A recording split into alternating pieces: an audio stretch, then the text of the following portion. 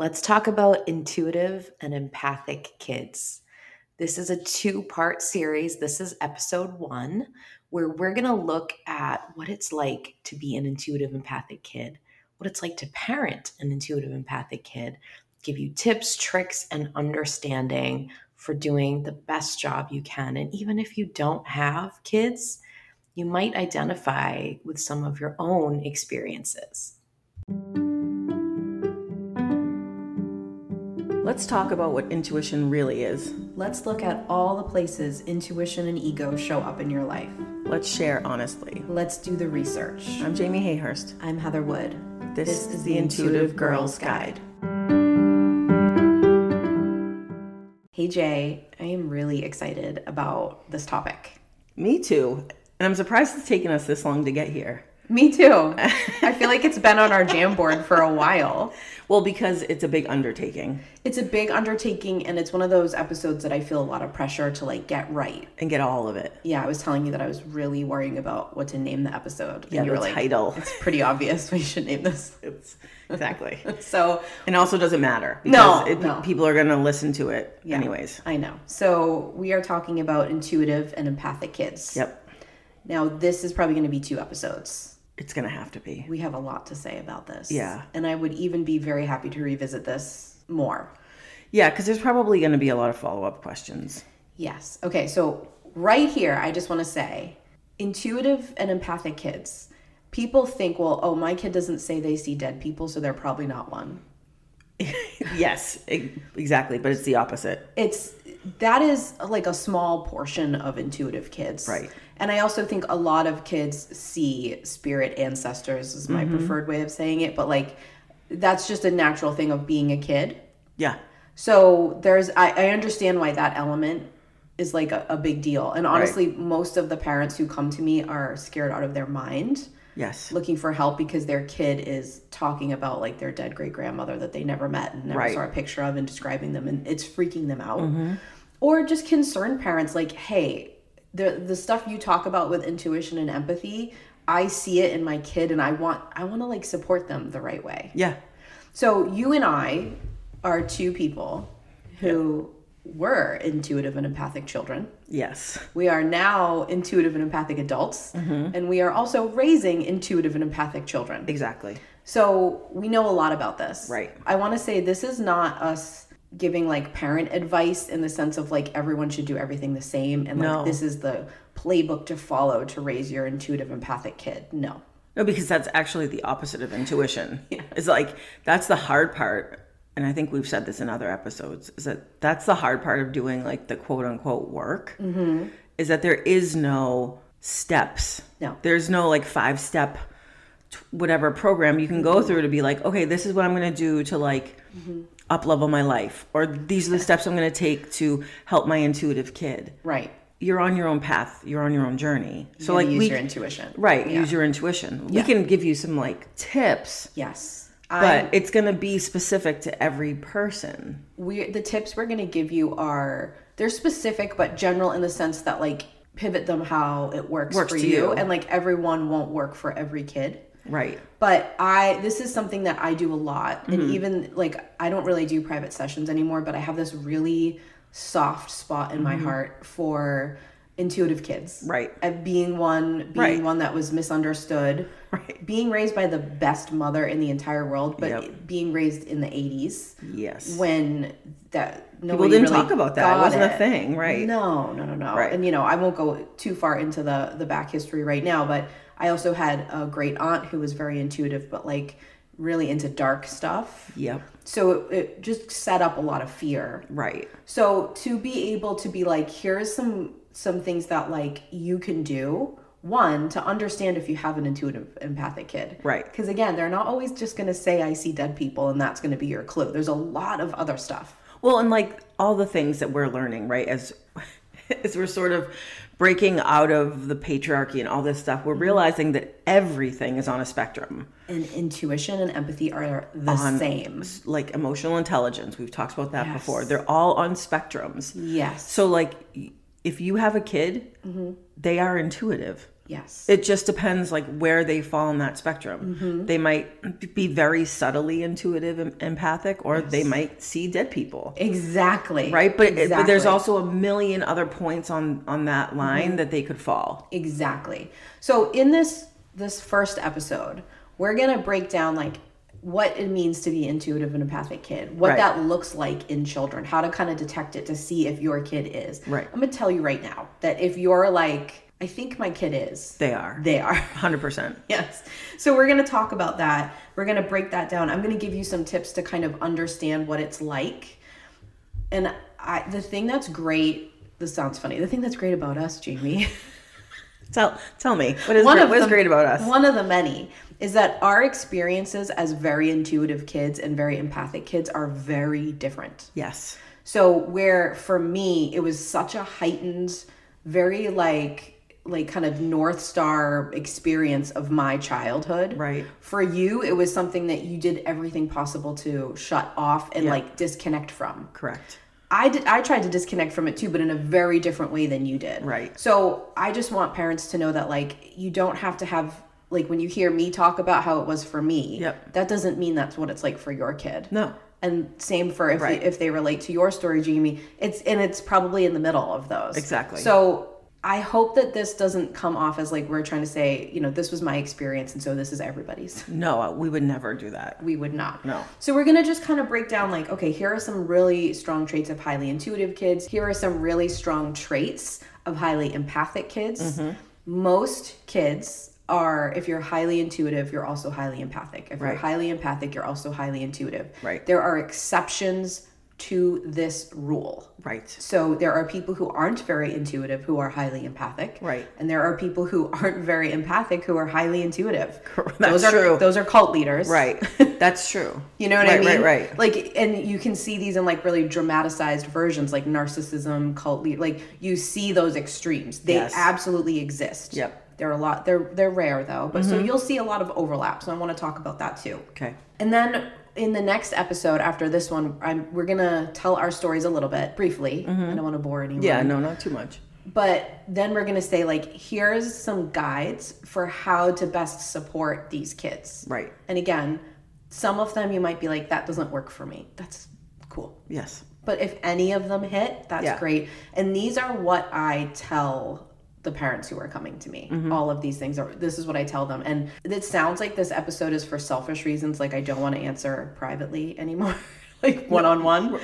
But I just really think so many people need to know this. And I think it's just easier to say like, go see this episode. We went into a lot of detail so that you can really understand how to help your kid. I think that even if you don't think that your kid's intuitive or empathic, if you listen to this episode, or even if you don't have kids, if you have like a little kid in your life, a niece, a nephew, someone like that you know, you might start to figure out that they are intuitive. Like with my kids, before I was on this journey of self-discovery, like I had a lot of issues with my kids. Yeah, like questions. Like, what's going on here? Why aren't you sleeping? This seems different. The sleep issue? How come you're doing this when this comes up? Yeah. So when you hear us talking about that, you might be like, oh, my kid is intuitive. Right. Because we're taught that, you know, I know I've said this 1,000 times, but like in our culture, we're only shown these highly dramatized versions of what it's like to be intuitive, like Sixth Sense. Yeah. I see dead people. Yeah. Like, so we're taught that like if our kids aren't doing that, then they're not intuitive. Yeah. But that manifests in so many different ways. Exactly. So give this a listen, even if you feel like it doesn't apply, because it probably does. And also, you might have a light bulb moment that you yourself were a highly intuitive empathic kid. Exactly. And just didn't know that label. Correct. So, and like you said, it could be a niece or a nephew, or you might work with kids, or, you know, I do this work with like therapists too, so that they can understand, because a lot of times they'll be like, if I'm looking at this medical book, I should diagnose this kid with schizophrenia. But if I tell you about it, can you tell me what this is? And 99% of the time, I'm like, oh, that's just a very clairvoyant child. Right, like a very intuitive kid. Yeah. Yep. So being able to have this guide, I think will be helpful for a lot of people. Agreed. Now, where every single kid's experience and parents' experience is unique, the advice is always the same. Like, you know what I mean? Like, I'm still giving you all the same guides. Right, exactly. Okay. Let's talk first about where most of the trauma of being a highly intuitive and highly empathic kid, like what that really is. Because this is the first thing every parent wants to know. Like, what is the struggle for this kid? Right. Because they're highly intuitive, they're highly empathic. Like, what's that going to be? And a lot of people think they get this wrong. Okay.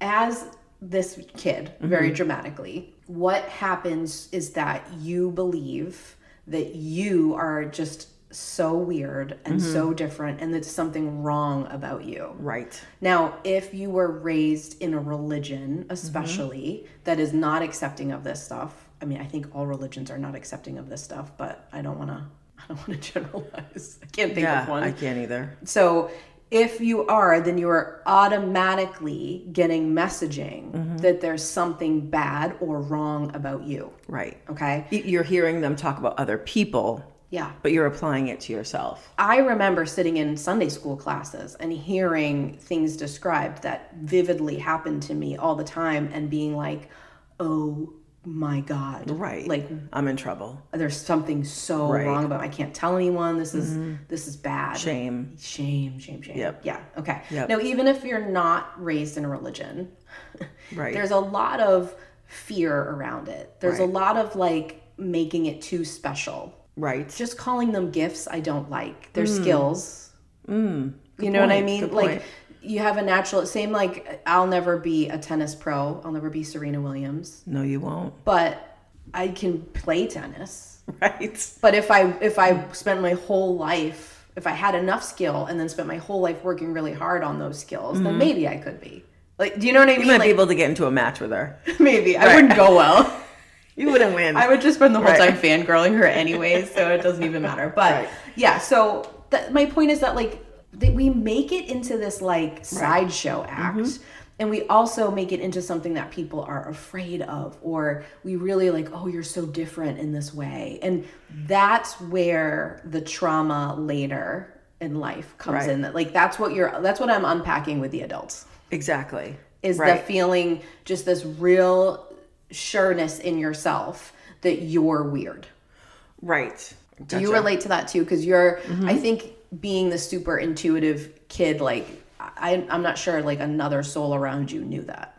Nobody knew that. So I didn't know that. Do you still relate to the feeling of like, oh, well, I'm weird? Oh, I always felt like I didn't fit in. Yes. But it wasn't, I had packed away the reasons why I felt different and weird. Exactly. So I just always had that feeling and then used that to guide my life. Yes. But I didn't have the, oh, it's because I see dead people or because I do this or that. It was just like this sort of just known knowledge. Like, oh yeah, you're different. You're weird. Yes. You don't fit in. Yes. And then I looked for situations that confirmed that. Yeah, right. As we do. As the ego likes to do. Yes. So that, like what you're saying with looking for situations that confirm that, even if you're not looking for them, there is like a constant reinforcement for intuitive empathic kids that like they're different. They're dialed too far a certain way. And I also think that it seems for some reason like it's okay. Like I'll see, again, TikTok. We always come back here. Yeah. You see a lot of TikToks with like baby monitor footage. Oh, yes. Of like a little baby pointing to the corner and like, and it's cute and it's lovable and it's like, oh, she must see like grandpa so-and-so. Right. But then something happens. Yeah. Where it's like not cute and lovable, where it becomes scary. People have like horror music in the background. Right. And I think it has to do with the age of the child and probably their ability to be verbal. Yes. With what they're saying. And then all of a sudden, and that has nothing to do with the child. No. That's all the adult's problem. Yes. They don't know how to deal with it. And imagine that energy coming off of that adult, of that fear or that of them doing that, and how much programming and conditioning that is for an empathic intuitive kid. Right, because it's shown scientifically that children can literally pick up the emotions and the feelings of their parents. Super energy sensitive. Very energy sensitive. Yes. You know, doctors will confirm that. Yes. So you think that like a child isn't picking up the fact that you're terrified, even if like cognitively, neurologically, the toddler can't put that together. Yep. That's being written in the programming. Absolutely. And that continues. It's Forever. not like that just gets dropped. Right. So you sort of become like, oh, this thing that feels natural to me. Right. Which is like seeing, I'm going to tell my story later, but like seeing spirits in my room. Right. Was a total normal experience for Right. me.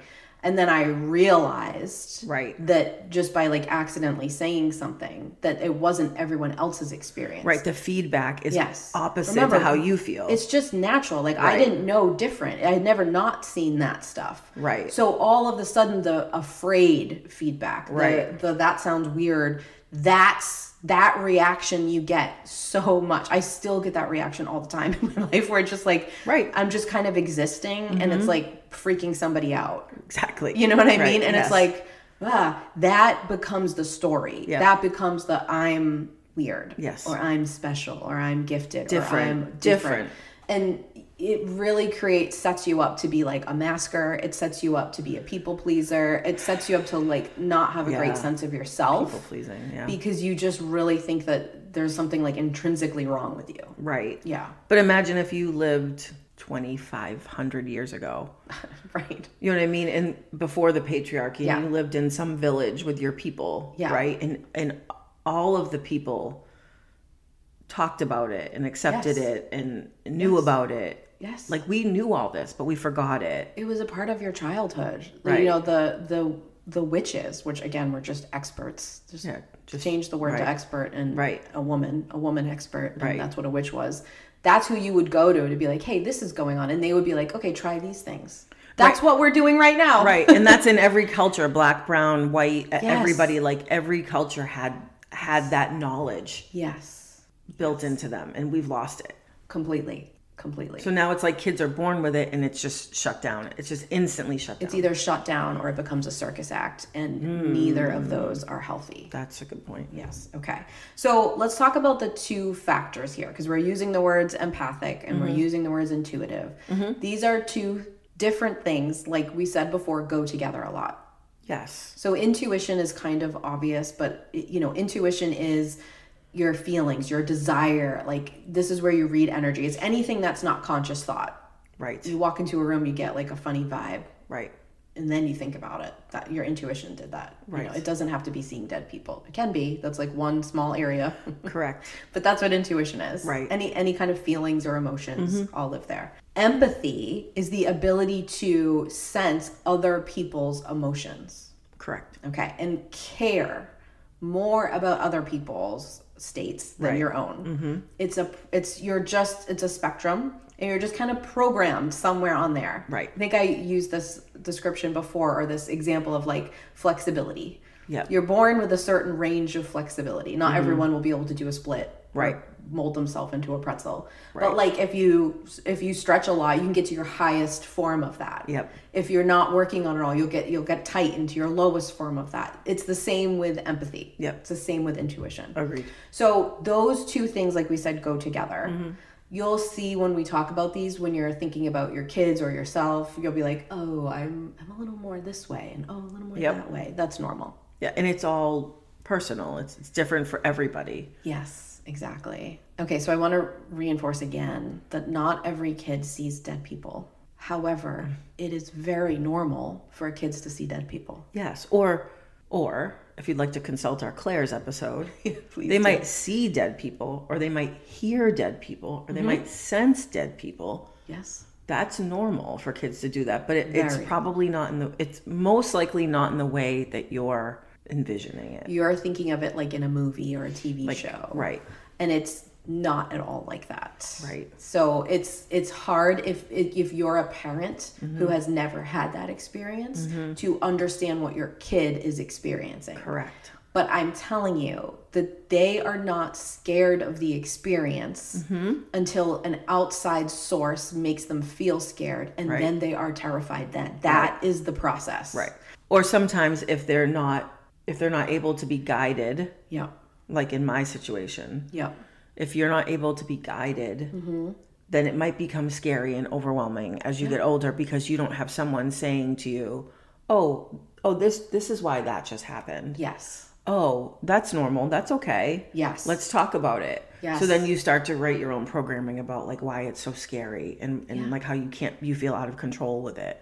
Right. But inherently it's not scary. Exactly. If you feel powerful in it, right, you're fine. Right. If you don't, that's when it becomes overwhelming. Right. When you're talking about really young kids, if they're telling you about someone they saw or their imaginary friend, which is most likely a spirit, by the way, or inspired, like play inspired by a experience they had with a spirit, they're just like calling it in or whatever. They are not afraid of that. Right. They become afraid of it based on an adult's reaction. They become afraid of it based on a TV show or something another kid says or something they overhear. Kids are sponges. Okay. So there has to be an outside influence at first to make them become afraid. Later in life, they start to write stories about this is overtaking me and I'm not powerful enough to manage this experience. Right. So I'm either going to completely shut it off or I'm going to make it my whole personality.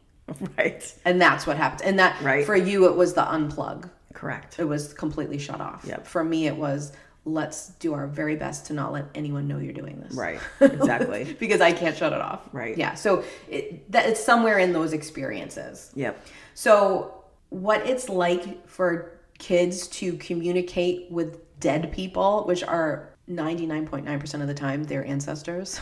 Right, exactly. That's another story we're told, is that it's like some ghost that's haunting them, like some rando ghost that you don't know.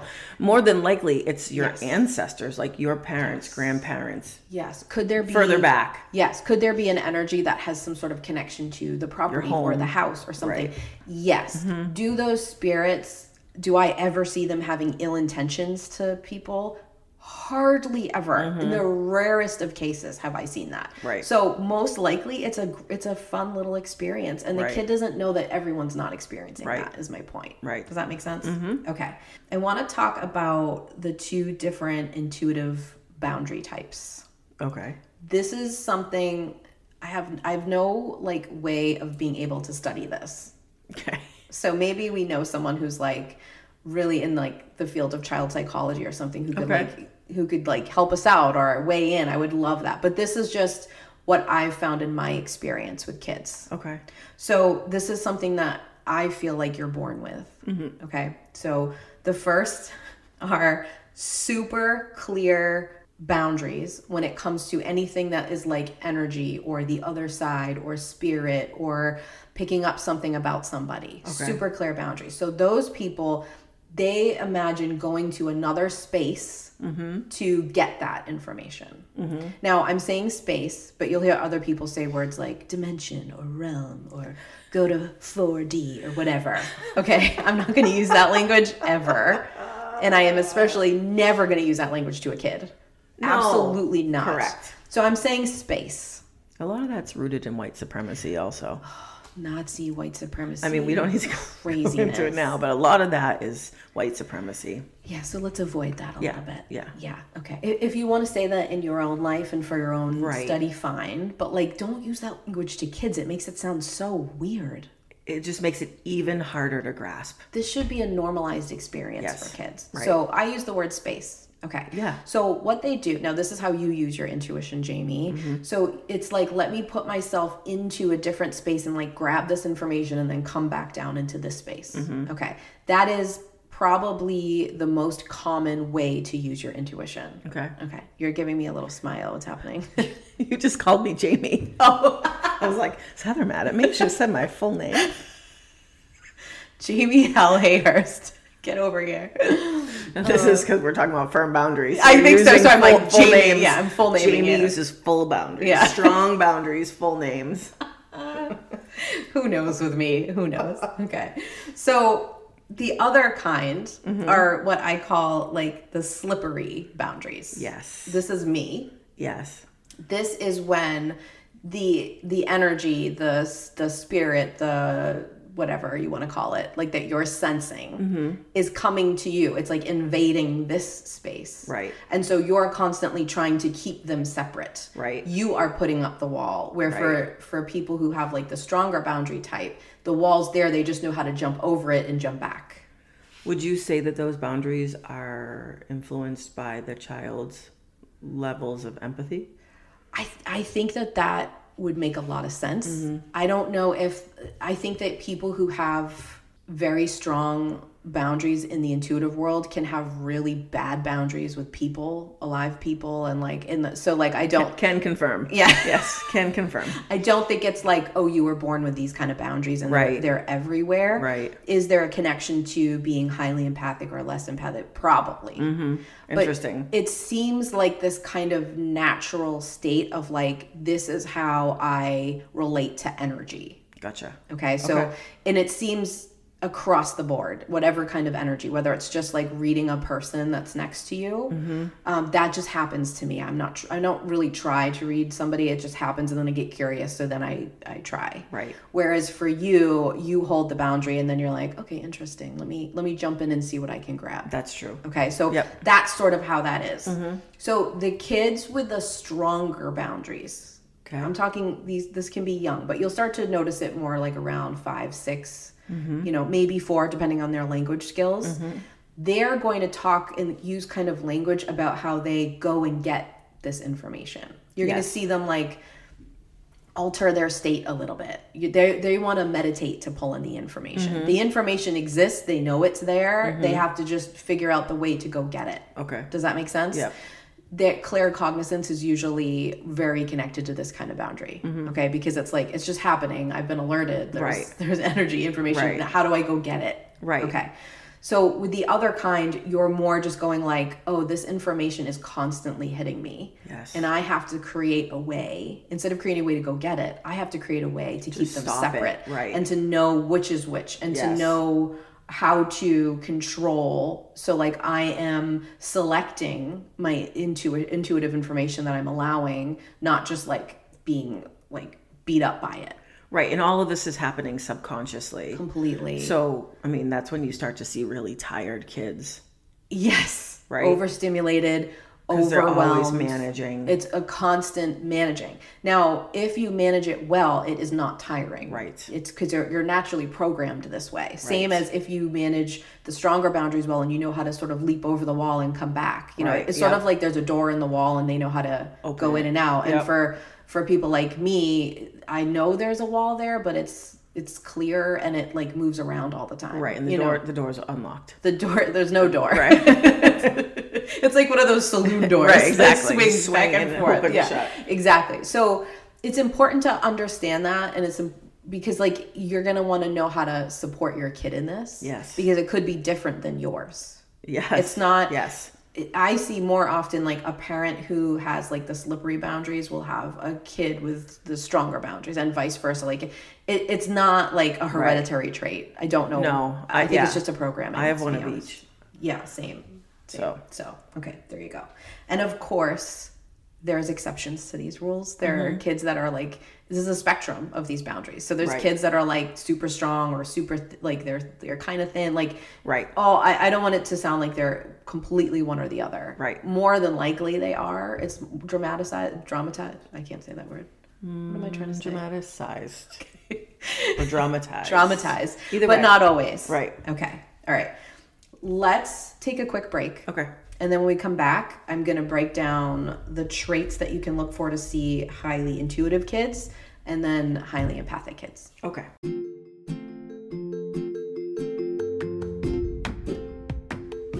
Hey y'all, it's Jamie with a little shameless self-promotion. We've had a lot of people reaching out asking about distal Reiki, so I wanted to let you all know that yes, you can book a session with me. If you'd like some distance Reiki, get in touch with me and we will set it up for you. When you need mealtime inspiration, it's worth shopping Kroger, where you'll find over 30,000 mouth-watering choices that excite your inner foodie. And no matter what tasty choice you make, you'll enjoy our everyday low prices, plus extra ways to save, like digital coupons worth over $600 each week. You can also save up to $1 off per gallon at the pump with fuel points. More savings and more inspiring flavors make shopping Kroger worth it every time. Kroger, fresh for everyone. Fuel restrictions apply.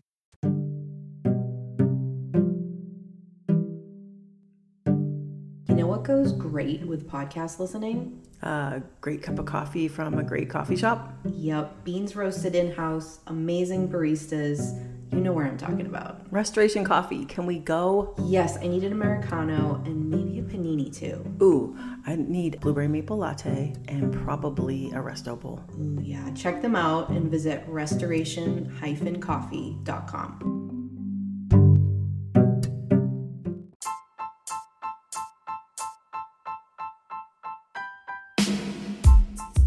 Let's talk about what we're obsessed with this week. This week, I'm switching it up a little bit. This is exciting. I had the idea of what I wanted to talk about, and then when I was driving down here, I heard this story that I wanted to share. Oh, I'm so excited. So you're not currently obsessed with this because you've never heard it. I'm sure I will be as soon as you say I'm it. obsessed with it. Okay, perfect. So I was listening to the radio, and this radio station was telling the story. And the format of this is like the radio show is like very different than our podcast. Yeah, of course. It somehow applies. Okay. The title, I found the article. Okay. On the way down here, I stopped at Restoration Coffee. I got my coffee. She really did. This I is really not did. just No, a plug. I really did. I really did. I got my coffee. I got my bagel sandwich, which I always do. And whilst feeding myself, I found the story and I was reading it. Okay. So the title of the story is Thief Steals St. Michael's Statue from Church, Trips, and is injured by the angel's sword. Oh. And I was like, oh my God, our listeners have to hear about this. Because St. Michael is Archangel Michael. Same thing. Same thing. Same guy. Same guy. Same dude. Same energy.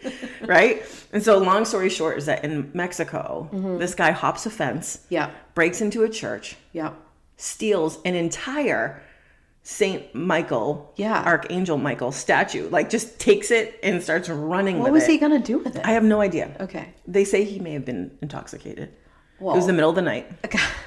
It was like a dare or something. I don't know. Okay. I don't know. Okay. But he takes the whole Archangel Michael statue and starts Amazing. running with it. Oh my God. And then what happens? He gets stabbed by Trips the sword. and falls and gets sliced in the throat. In the throat? By the sword. That is amazing. And the statue, untouched, undamaged. Of course. If that's not the most Archangel Michael energy story I have ever heard in my life. And they say he might not be able to talk again. Michael stole his voice? For trying to steal his statue? Holy cow. I bet he was going to do something bad with it. So I was like, wow, talk about like protection. Yes. And like strong protective energy. And also why everyone should listen to our podcast. Right. Had this gentleman listened, he would have never messed with Archangel Michael. Of all the angels to mess with, he better be calling in Raphael to feel his voice.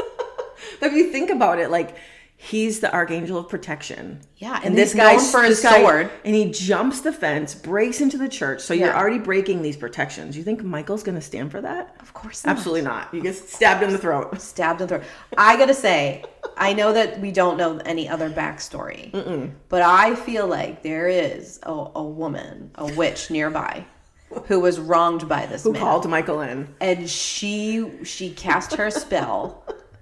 And Archangel Michael was like, I got you. Yes, bitch. I'm on it. And this is what happened. I know we'll never know, but I can feel it in my bones that there is a wronged woman behind this. Exactly. I love it. And this is the first and only time we will be citing an article from the National Catholic Register. Just so you know. But I'm going to give credit where credit's due. That's where I got the info. That is amazing. I mean, and even that Michael made sure you saw it. Right, exactly. And you were like, oh, okay, Michael, I know. I was like, this is going to be the obsessed. Like driving down like, wow, this is incredible. I love that. So don't mess with archangel statues. No. And don't mess with women. Exactly. Yeah. Don't steal either. No. Okay. I mean, unless you're like Robin Hood. I'll give you a slight pass. pass. I mean, who are we stealing from? Jeff Bezos. It's okay with me. Elon Musk. I'll allow it. Okay. All right, let's break down some traits of highly intuitive kids. Okay. Now listen, there's crossover here. I know. So don't get stuck here. No. I hear you. I know you want answers as a parent of an intuitive kid or a teacher of intuitive kids. I get it. I know you want us to be like A, B, C, and D. I get that need. Yeah. But you just got to be flexible here. Yes. And don't get too caught up and be like, wait, is that an empathic trait or intuitive trait? Because Exactly. they're very similar. Or like, my kid does this, but like a little differently. It's okay. That's normal. Yep. Yeah. Okay. So first, I'm going to go with the two that are very obvious so that I can get into the ones that people don't notice as much. Right. So the first is that they are communicating with ancestors and spirit. Yes. That if that's happened at all to your kid, they are a highly intuitive kid. You don't Right. grow out of being intuitive. No. You just shut it down or not. Right. Exactly. Okay. The second is they speak very casually about their past lives. Yes. Or speak about past lives at all. Yeah. It's usually casual because they expect everyone to remember. Yeah. It's normal. Yeah. Yeah. My kids did that. To them, I don't know yeah. if yours did. Yeah. Not really. Okay. So again, doesn't mean Yeah. they're not intuitive. It's No, just no. The two big ones. When those things happen are when I get the emergency phone calls. Yeah. Yeah. Those are just really obvious signs. Yes, exactly. Okay. So the next one is headstrong. They know what they want and they fight very hard to get it. You don't say. You don't say. Yeah. So here's why, just to give you a reason. Intuition is the energy of desire. Right. Okay. So people who are higher on the intuitive spectrum Yep. are way more in touch with and connected to desire. Right. They are motivated by desire. They are not motivated when there is no desire. Exactly. So you are going to get kids who don't have the like verbal capacity yet or the emotional intelligence yet to explain what's going on, and they're labeled as like headstrong or difficult. Problematic. Yes. Right. But most likely they're just very intuitive. Right. And they're looking for ways to effectively communicate that. Exactly. Right. Now on like along the same lines as that, if they don't connect emotionally to doing something, they struggle to do it. Yes. And I think of like schoolwork, Yes. like to do like what I thought would be busy work or work that I would never use in my life or Right. something that I just thought was dumb. Useless. I couldn't do it. Right. I had to, in order to get through that, I had to create some kind of story or scenario that helped me emotionally connect to doing it. Right. And then I could do it easily. Yep. So that, again, their kids are like confusing their parents sometimes because they'll so passionately do one thing. Yep. They'll throw 110% of themselves at it. And then they'll go to do another thing and there's like 2% effort. No motivation. Yeah. And Right. it confuses parents. Right. It's if they're emotionally connected or not. Right. Exactly. Okay. They are very deep thinkers, Yes. often labeled as overthinkers. Oh yeah. Old Or souls. Old souls. Yes. But they think deeper, like on deeper levels, like Yep. meaning they're usually very intelligent, yes, but more meaning like you thought like which I have a decision.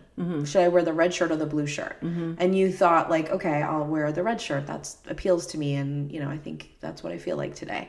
But the intuitive kid's going to be like, okay, let me think of all the consequences of the red shirt, all the consequences of the blue shirt. Right. How will this affect the day? Like they're going to go so many steps deeper Right. into that because again, they are so connected to the energy of desire. They're going to do all these checks to see what's in line with it. And how they're gonna feel. Yes. And when it's something that seems kind of trivial, Right. it's harder for intuitive kids and intuitive adults to Right. make a decision.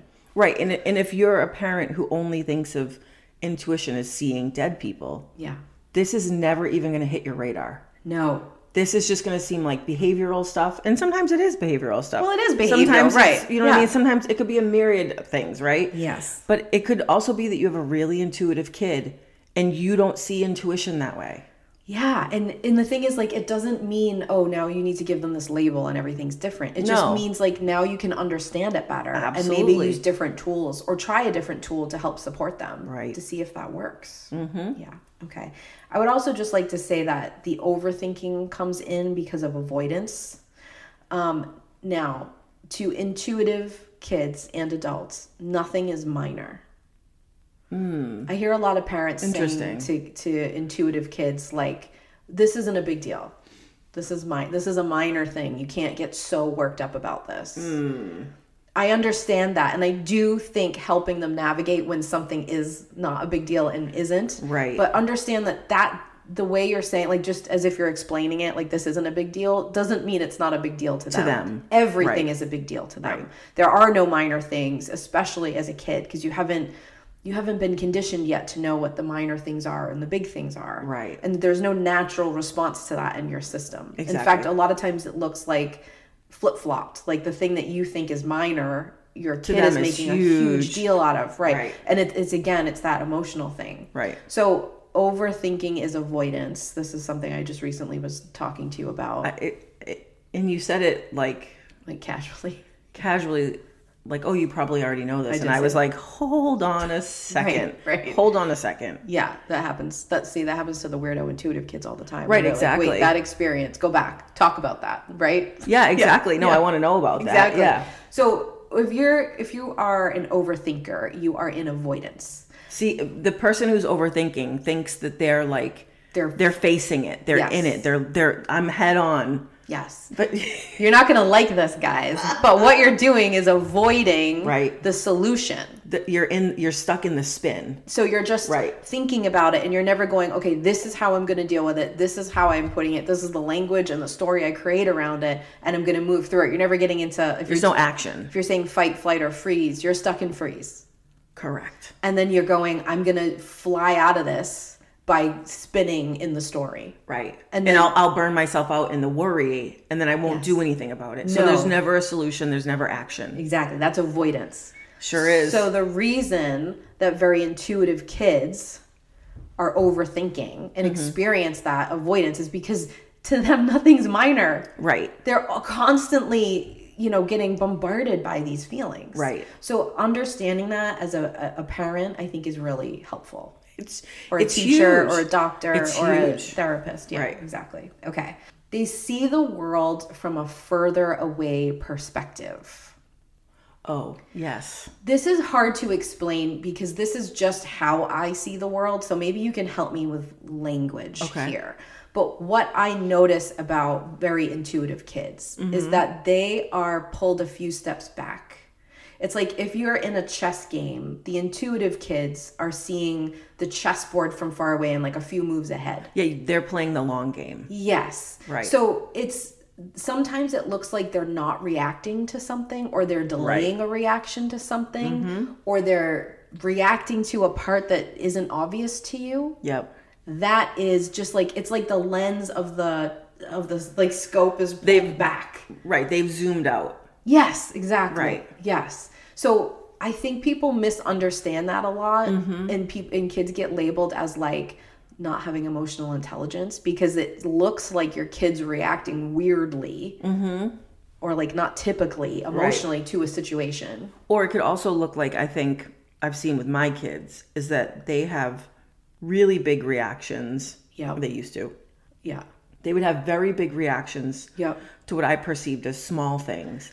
Yes. Because they were seeing things in the long run. It's like always seeing a bigger picture. Right. Yes. Exactly. Yes. So like they're sort of like seeing the consequences out, or imagining what they could be, like feeling what the possibilities were, and it was overwhelming them. It's also very frustrating to experience because you sort of end up looking at people like, why are you having such instant reactions? Why are you getting so emotional about that? Right. That person's just having their own reaction. Right. Because I'm like reading it as if I'm 10 steps behind, like back. Right. I'm right there. Exactly. And so it feels like, why is everyone so out of control? Yes. And so then a lot of intuitive kids become kind of control freaks. Can confirm. Also, that's yes. Do you understand? Because like everyone seems like they're always out of control around you. Well, that, and you're also seeing more information, so there's more information to manage. There's more steps to manage, more plotting and planning to do. Excellent. But you're processing so much more. Right. So there's more work being done internally. Yes. Okay. Can I interject for a second? Please.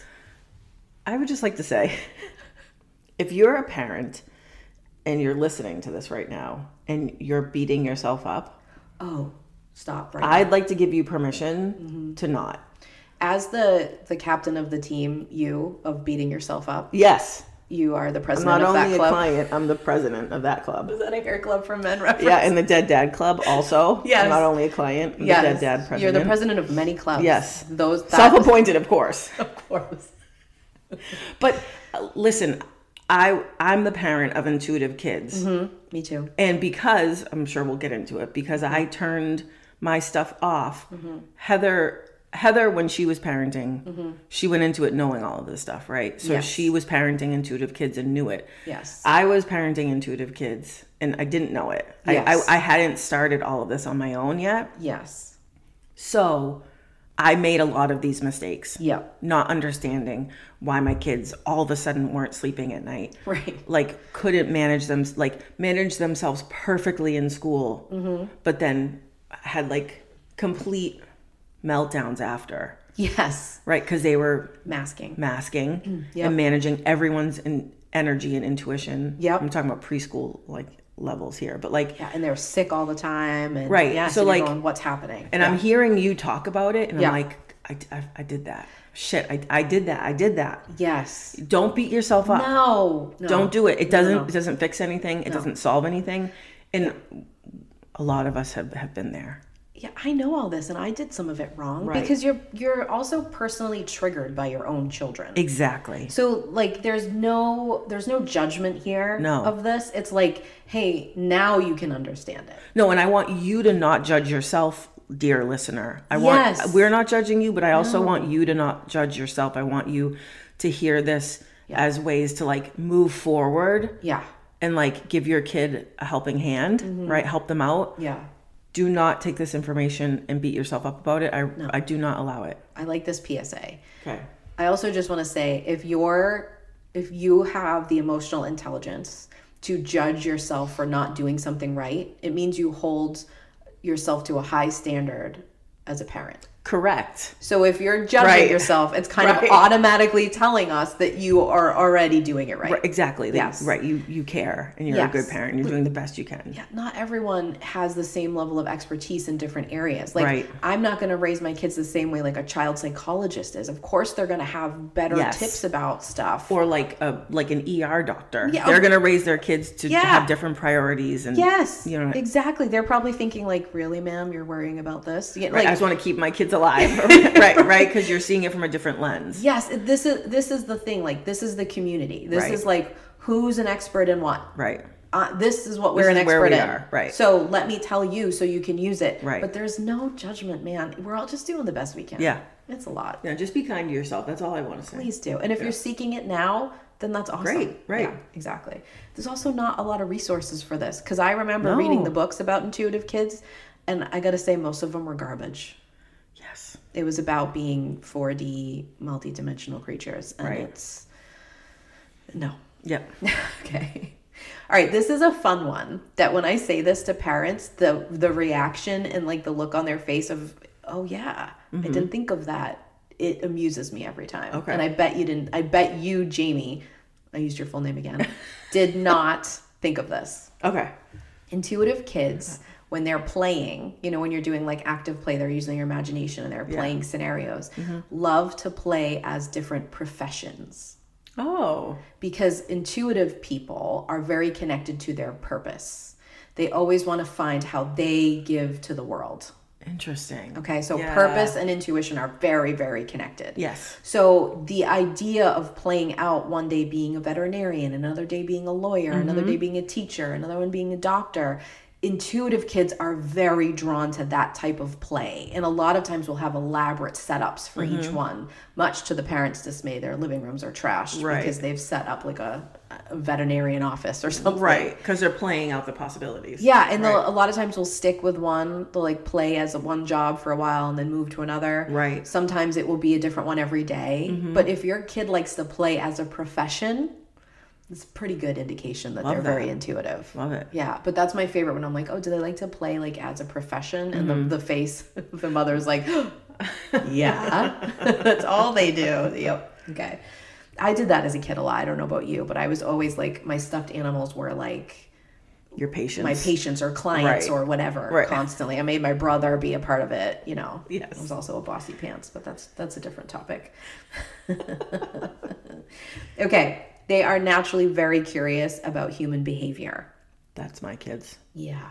So the reason for this is some of it's rooted in knowing you're a weirdo. So you're going to study how everyone else is because you think everyone else is the same normal. You don't realize that everyone else is a weirdo for a different reason and feels that. You think you're the only one who thinks that. Right. Does that make sense? Yeah. So you're studying it for that. But also, we see discrepancies constantly in the energy that you have and what you're doing and saying and how you're behaving. Right. And it's confusing. It is. I think there's also I think one of those discrepancies is also like that a child can sense energy, sense spirit, and it makes them question like these big life questions. Yes. Everything. How do you get over there? Yeah. Why is that person a spirit and I'm not? Like, what happens when I go there? Process? Right. Yeah. Like, yes. I think it forces a kid sometimes to like deal with really big questions. Yes. That they might not be like cognitively able to answer yet. So it causes a lot of internal angst. It does. And a lot of times, especially if they're younger doing this, they just start talking about death or look like they're fascinated with death. Yes. And it freaks parents out. Yes, that was one of my kids. I was not freaked out by it. No. But very much like big questions. Yes, exactly. Big life why the whys of the world. Oh yeah, that's on my list. They ask why all the time. Yes.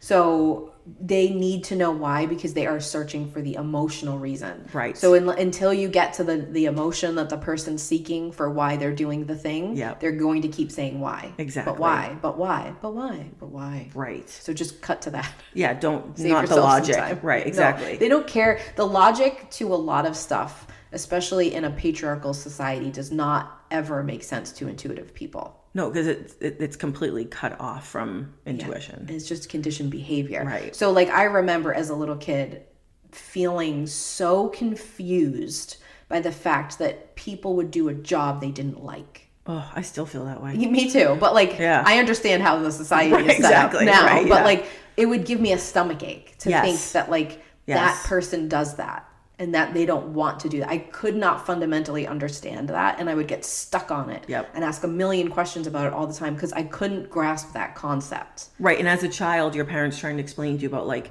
reality. The economy and mortgages and like, and you're like, I don't care about that. Why are they doing that? And you're like, but why is this the setup? Who has set this system up? It's terrible. Right. The intuitive kids think that all the time. Right. We hate the system. Yep. We grow up to be very rebellious, smash the patriarchy humans because we It can doesn't tell make sense. It doesn't make make any sense. Right. And we just see it right away. Right. We don't always know the language. We don't get what we're saying. And we can feel it in everybody. We can feel it vibrating around in everybody. Yes. And we also know the truth that like in a second we could change it.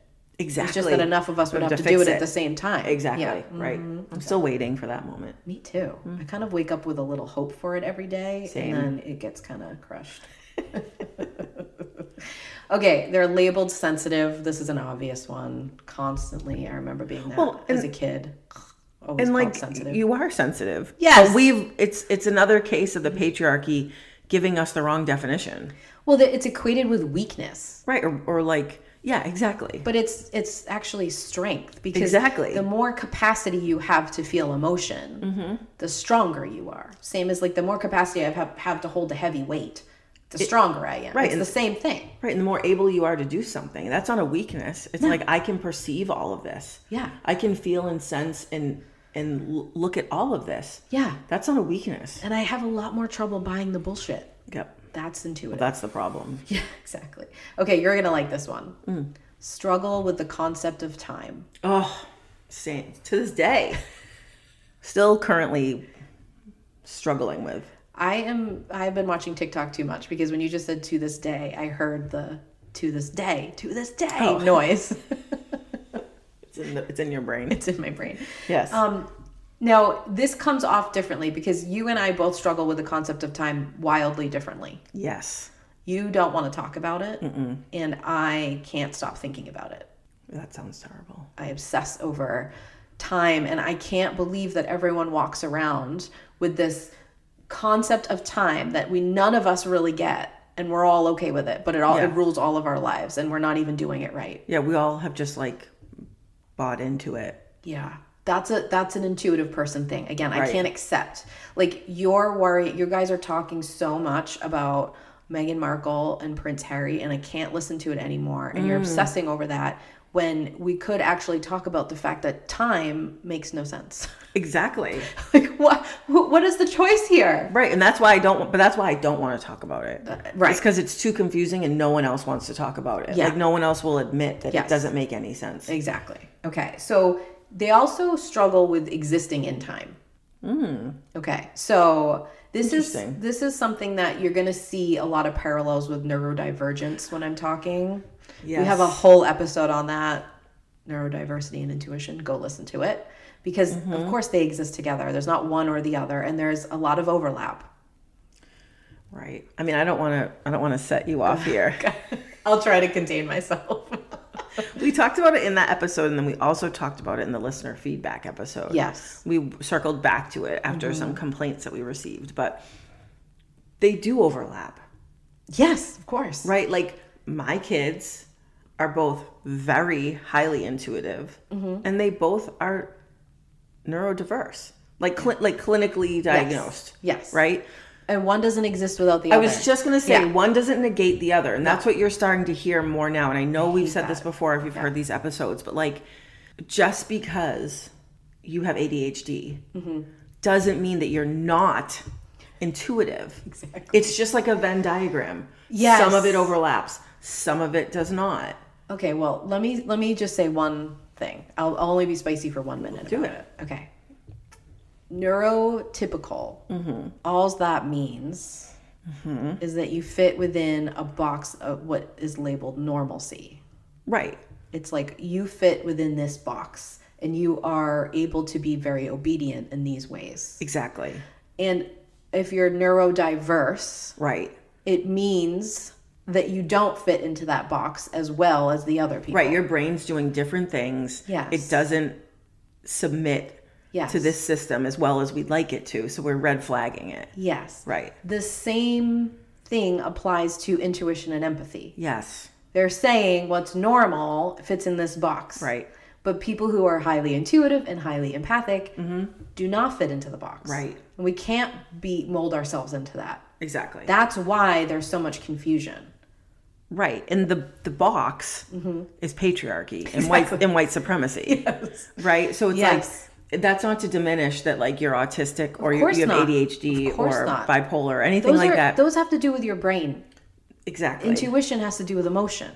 But it's all a problem All of it. for the system. It's Yes. all a problem for the patriarchy. Exactly Because right. then you're not a good worker. Exactly. If you have ADHD, you're probably not a great worker unless Yeah. you can learn to manage that to fit into the box. Exactly. Right? Or you can like go off and do your own job and be an Right. entrepreneur, all that stuff, right? You're Like, just never given the skills of how Right. you could do it this way. Right. You're just told you have to do it this way, and if these tools don't work for you, then you're stupid. Right. Or you are not conforming. right, exactly. That's not true. And if you're intuitive, Just need different tools. right. Yeah. And the same as if you're intuitive. Yes, Then you exactly. have these other things that are red flagging the system. Yes, you just need different tools. We're all on the same team. That's what I'm trying to say. Same team, man. The internets want us to be fighting with each other. Well, that's the patriarchy. That is Yes. the patriarchy. Yes. Right? They want like the neurospicy people to be fighting with the intuitive people. Yes. We're actually, if we united Yeah. fronts, Yeah. we're all problematic for the patriarchy. We could Yes. crush them. Exactly. And also, there's so much overlap between the neurospicy and the intuitive that it would be hard to separate the teams. Exactly. Right. We'd be best friends. No. Right. We'd really get along nice. Yeah. Okay, so the time thing, you see this in adults. I Yep. love seeing this. And we are both very different examples of this. So I think that you'll like this, Jay. So adults have very specific rules of how they manage trying to move through time. Yes. Yes. Right. So is it okay if I share how you like to move through time? Yes. Jamie needs to be an hour early at least for anything that she has. It's an hour. How much time? Don't lie. If you had a doctor's appointment at 10 o'clock, what time would you arrive and sit in the parking lot? I would be in the parking lot at like 9:35. No, I 9:40. disagree. That at 9:35, if something went wrong. I want to be early. You do. I want to be early. But that's how you manage having to move through this weird thing called time, is that you would prefer to be early and have like go in with a relaxed energy and a relaxed state, because the idea of rushing and like, time's going to beat you every time. Right. And it's not worth me being upset by it and like have the cortisol slamming through the system. It's not worth it. I'd rather be early and sit in the parking lot and scroll through some TikToks. Yeah, I mean, you don't even eat breakfast sometimes to be early. True that. I know. That's true. See, I can't imagine not eating breakfast. But like that's what I'm saying. That's how you're managing having to go through this screwy thing called time that we don't get. Right. Okay. How I manage it is that I have to. It bothers me when somebody says, "This is silly. I can't believe I'm admitting this." If somebody says, "I want to meet you at 10 o'clock," my brain is going to go, "Oh, God." Because that does not tell me what time I have to leave to go there. Oh, okay. And you said 10 o'clock, so now my brain's going to hyper-focus on 10 o'clock. And unless I reset something, I'm not leaving until 10 o'clock. Because my brain said 10 o'clock. Really? And it's so strong of a force for me that if you say, meet me at 10 o'clock, I'm like, shit, I'm not going to leave till 10 o'clock and I'm going to be late. How long does it take me to get there? I'm going to be there at 10:30. So what I have to do is immediately change it in my mind to be, I have to leave at 9:30. Okay. I have to get in the shower at 9. I have to map out the times I have to do stuff so that I'm not just constantly pulled to 10. Interesting. Because I won't even get ready till then. Wow. Isn't that strange? Yeah. It's like, you're saying a time that I'm supposed to arrive, but that gives me none of the important information about getting there. Right. You need the intuitive information. Now, people who aren't super intuitive are hearing us talk about this and they're like, what a bunch of crazy pants. That makes no sense. But if you're very intuitive, I bet you have your own weird rules about time and how you manage it. Yeah. I do that same back timing, like building backwards. I just buffer in too much time. Yes. Right. Like it's, I know it takes me 35 minutes to get my kids to school. Yes. But I give myself 50. Right. Because what if there's traffic? What if there's this? What if there's that? Like, right. Who knows? So it's funny because your anxiety comes in the, I need to make sure I'm early because I don't want to be late. Yes. I mean, I know the reason. I don't have to say it. Right. You know the reason too. Mine comes in and like, I don't want to be wasteful of time. So I want to get in closer to that window. So I have more time before for this and more time after for this. And that's where I'll feel anxious. Yep. So it's really interesting. And again, all intuitive adults have this story. And it starts as an intuitive kid. Right. And someone says to you as an intuitive kid, school starts at 8 a.m. And you're like, what the hell does that mean to me? I don't know. Exactly. Can you tell me what time I need to be in the car? That's interesting. Yeah. Because I tell my kids what time we have to leave. Yes. I don't say what time the thing starts. I say what time we're leaving the house. Because you're an intuitive person. Right. And you understand that the actual time something starts doesn't matter. It's like the least important of the information you need. Interesting. Okay. So you also have trouble, if you're an intuitive kid or adult, being idle.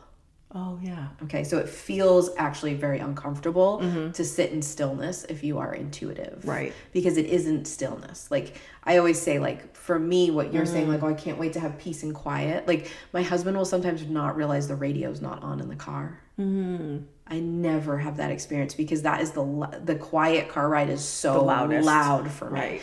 So I like this sort of distraction or direction of all of the intuitive stuff to be towards a podcast or music or whatever. And it's always very like carefully curated to like direct my energy where I need it to be. Well, and that's also because you're the person that has the slippery boundaries. Exactly. Right. So like if you're not focusing your energy, it's all then over everything's the place. coming in. Exactly. Right. Exactly. That creates the boundary. Absolutely. It's adding a boundary to it. Okay. And people think like, oh, you don't like to be still. That must mean you don't like your thoughts.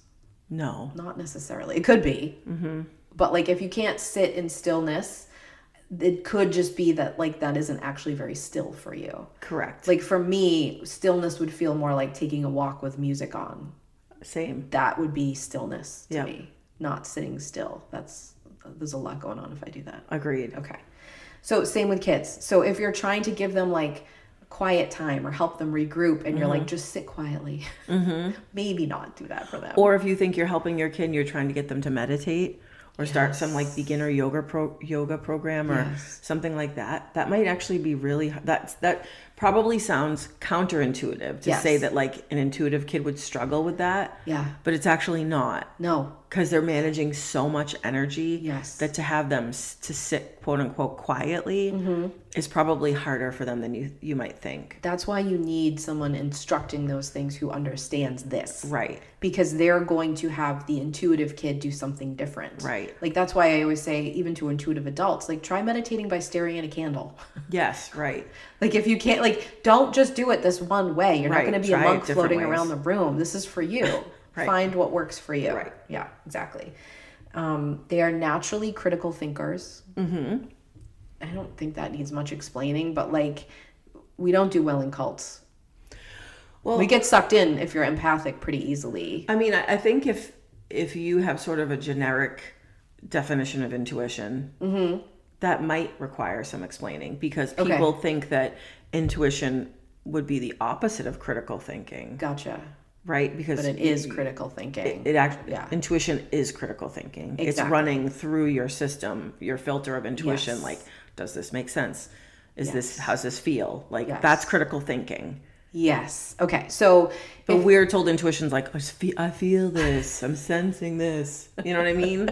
With that weird voice. Yes. You know? It's in 4D in this other dimension. Right, exactly. Yeah, and I'm a starseed rising up. Yeah. Good vibes only. I'm just going to say all the things that make Jamie mad. Yeah.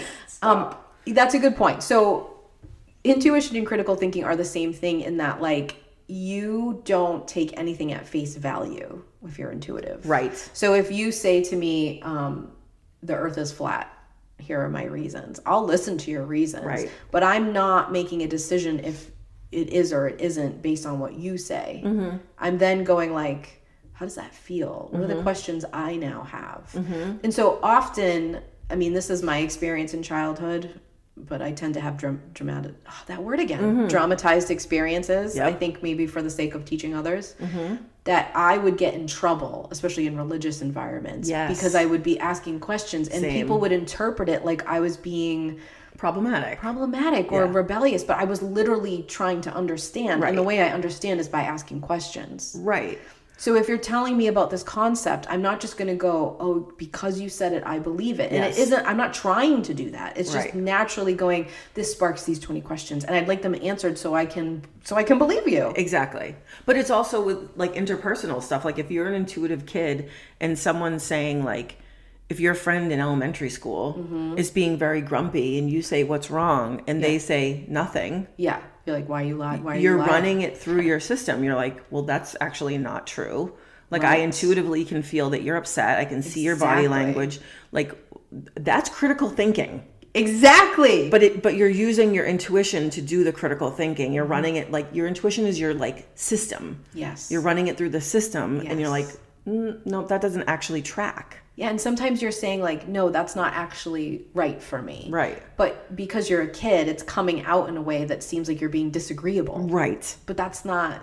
Right, because you don't have the skills yet to be like, well, actually, it seems like you're a little upset. You want to talk about it? You're just like, no, you're mad.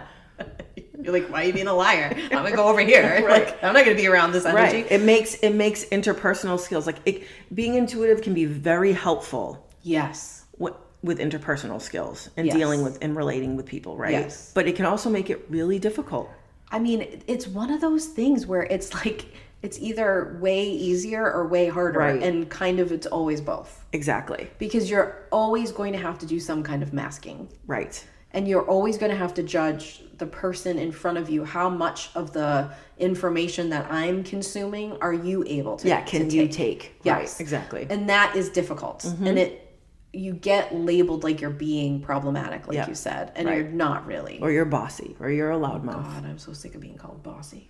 Croak. Okay, a few more here, and we'll wrap this up. I think we'll come back and do empathic kids with the instructions for our parents. Okay, but all right, they have vivid and oftentimes bad dreams. Yes, a lot. Confirm. Yep. Yes. Okay. A lot of times this causes them when they become like a little bit older, kids like 12, 13, to say like they never remember their dreams. Yes. That is all connected to the same thing. This Right. is also like, it's not like they stopped being intuitive. Right. They just turned it off. They turned it off. Okay. It's too much. So vivid dreams, the reason that you're dreaming is because it's your subconscious and your conscious mind communicating and like finishing up whatever, things Get didn't handled fire during the day. Exactly. So that's going on. Right. So they have them and they're very vivid and they're very emotionally connected to them. Like they feel a lot of emotions in a dream. Right. Whereas people who are not as intuitive, their dreams are less vivid and not as emotional. Oh, Okay. that must be nice. Also, when you look at the clairs, again, we have episodes on the clairs, so go listen to those. If they are more dialed into clairvoyance, which is intuitive seeing or psychic seeing, right? They're going to have such powerful dreams, and when they're dreaming, it's so real. It doesn't look different than when they're awake. Right. So it's very powerful. It could be voices, it could be sound. There's all kinds of things it could be.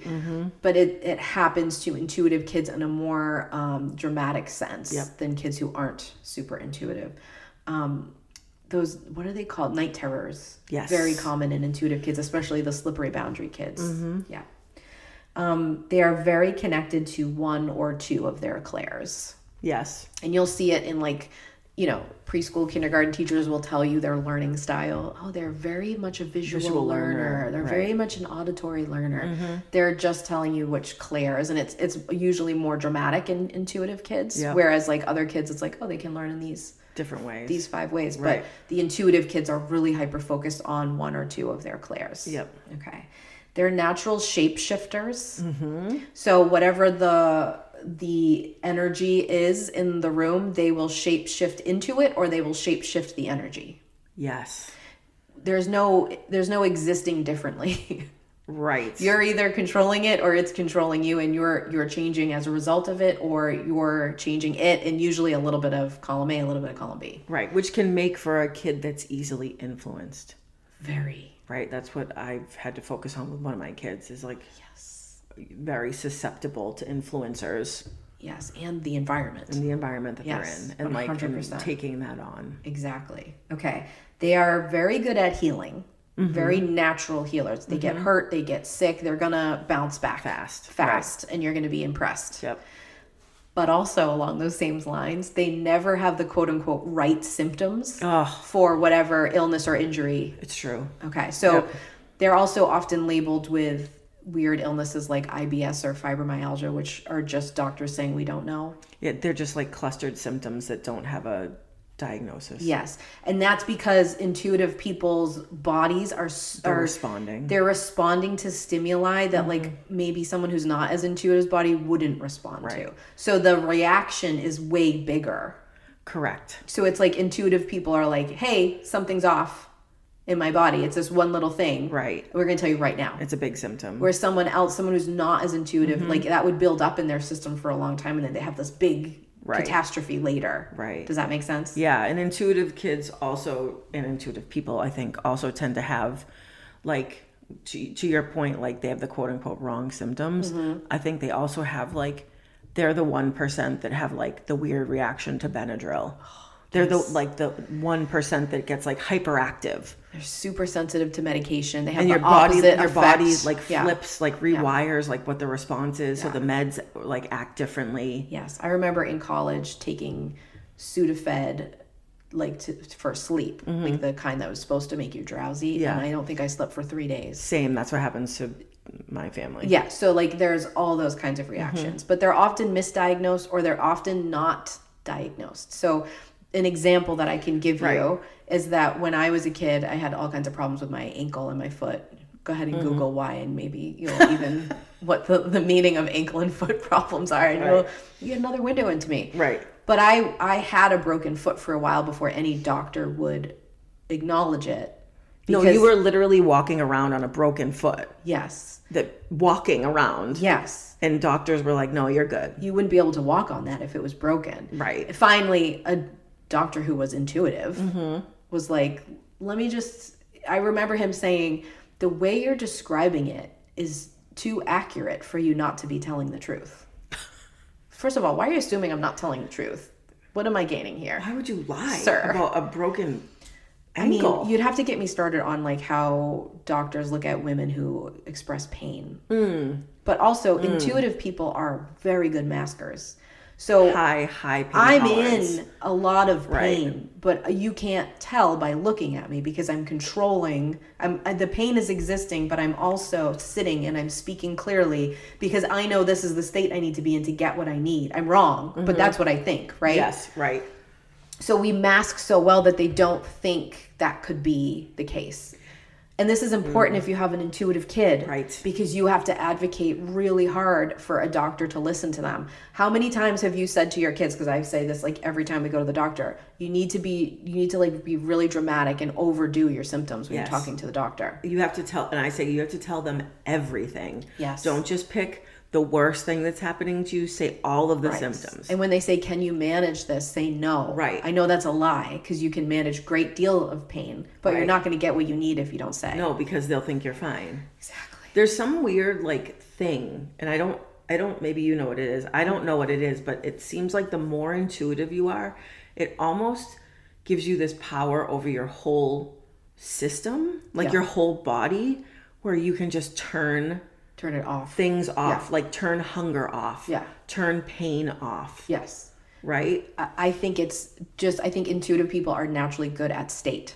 Yes. And putting themselves in different states. Right. Because being in a state is going like, I choose this emotion. Right. And I'm going to, these emotions, and this is how this experience is going to be for me. This is how I'm going to experience this. Right. And they shift into it. Right. And that's very natural for intuitive people. Like when I teach state, intuitive people get it really quick. Right. People who aren't as intuitive that, in the business world I'm teaching them, they're like, wait, what? Like it's so much more confusing. Right. So my theory is that it's just, they're used to the masking and they're used to knowing like, I have to put myself in this state to get off the couch and to get, I'm in so much pain or I feel so sick, but I have to get my kid to school and then I have to get myself to the doctor and I don't have another choice. So I'm going to shapeshift into the state that I need to. And it runs out. We've all experienced that, right? There's only so much you can do, but you're just naturally better at it. That's what causes that like after school crash. Yes. With an intuitive kid is that they've been managing their state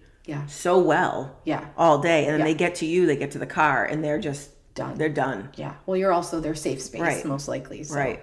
Yep. Okay. Many have synesthesia.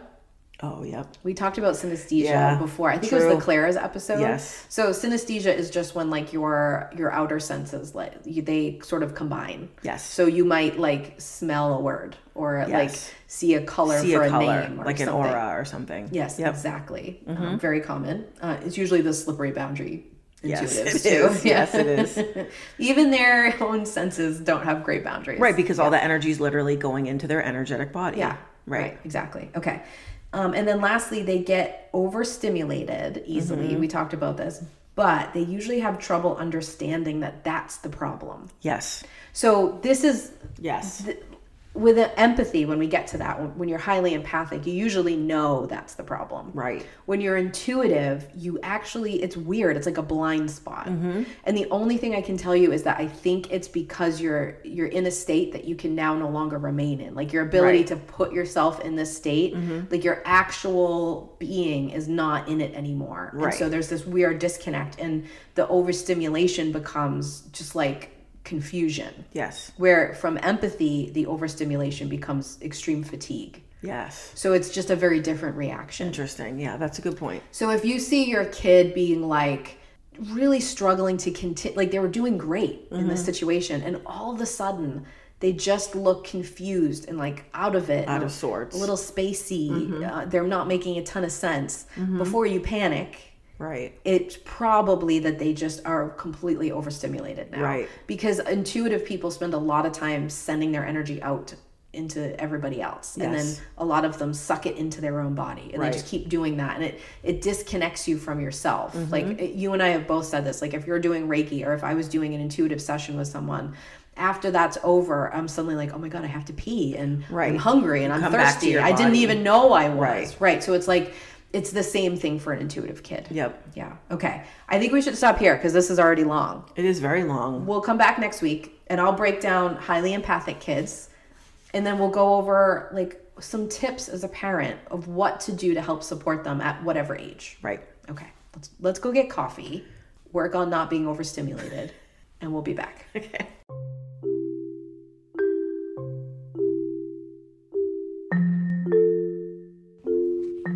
Hey everyone, Heather and I have an ask for you. If you love this episode or if you love the IGG, can you do us a favor? We need you to go onto whatever platform you listen on and download, subscribe, like, love, whatever it's asking you to do. Can you go do those things for us on the platforms that you listen on? It would mean so much to us.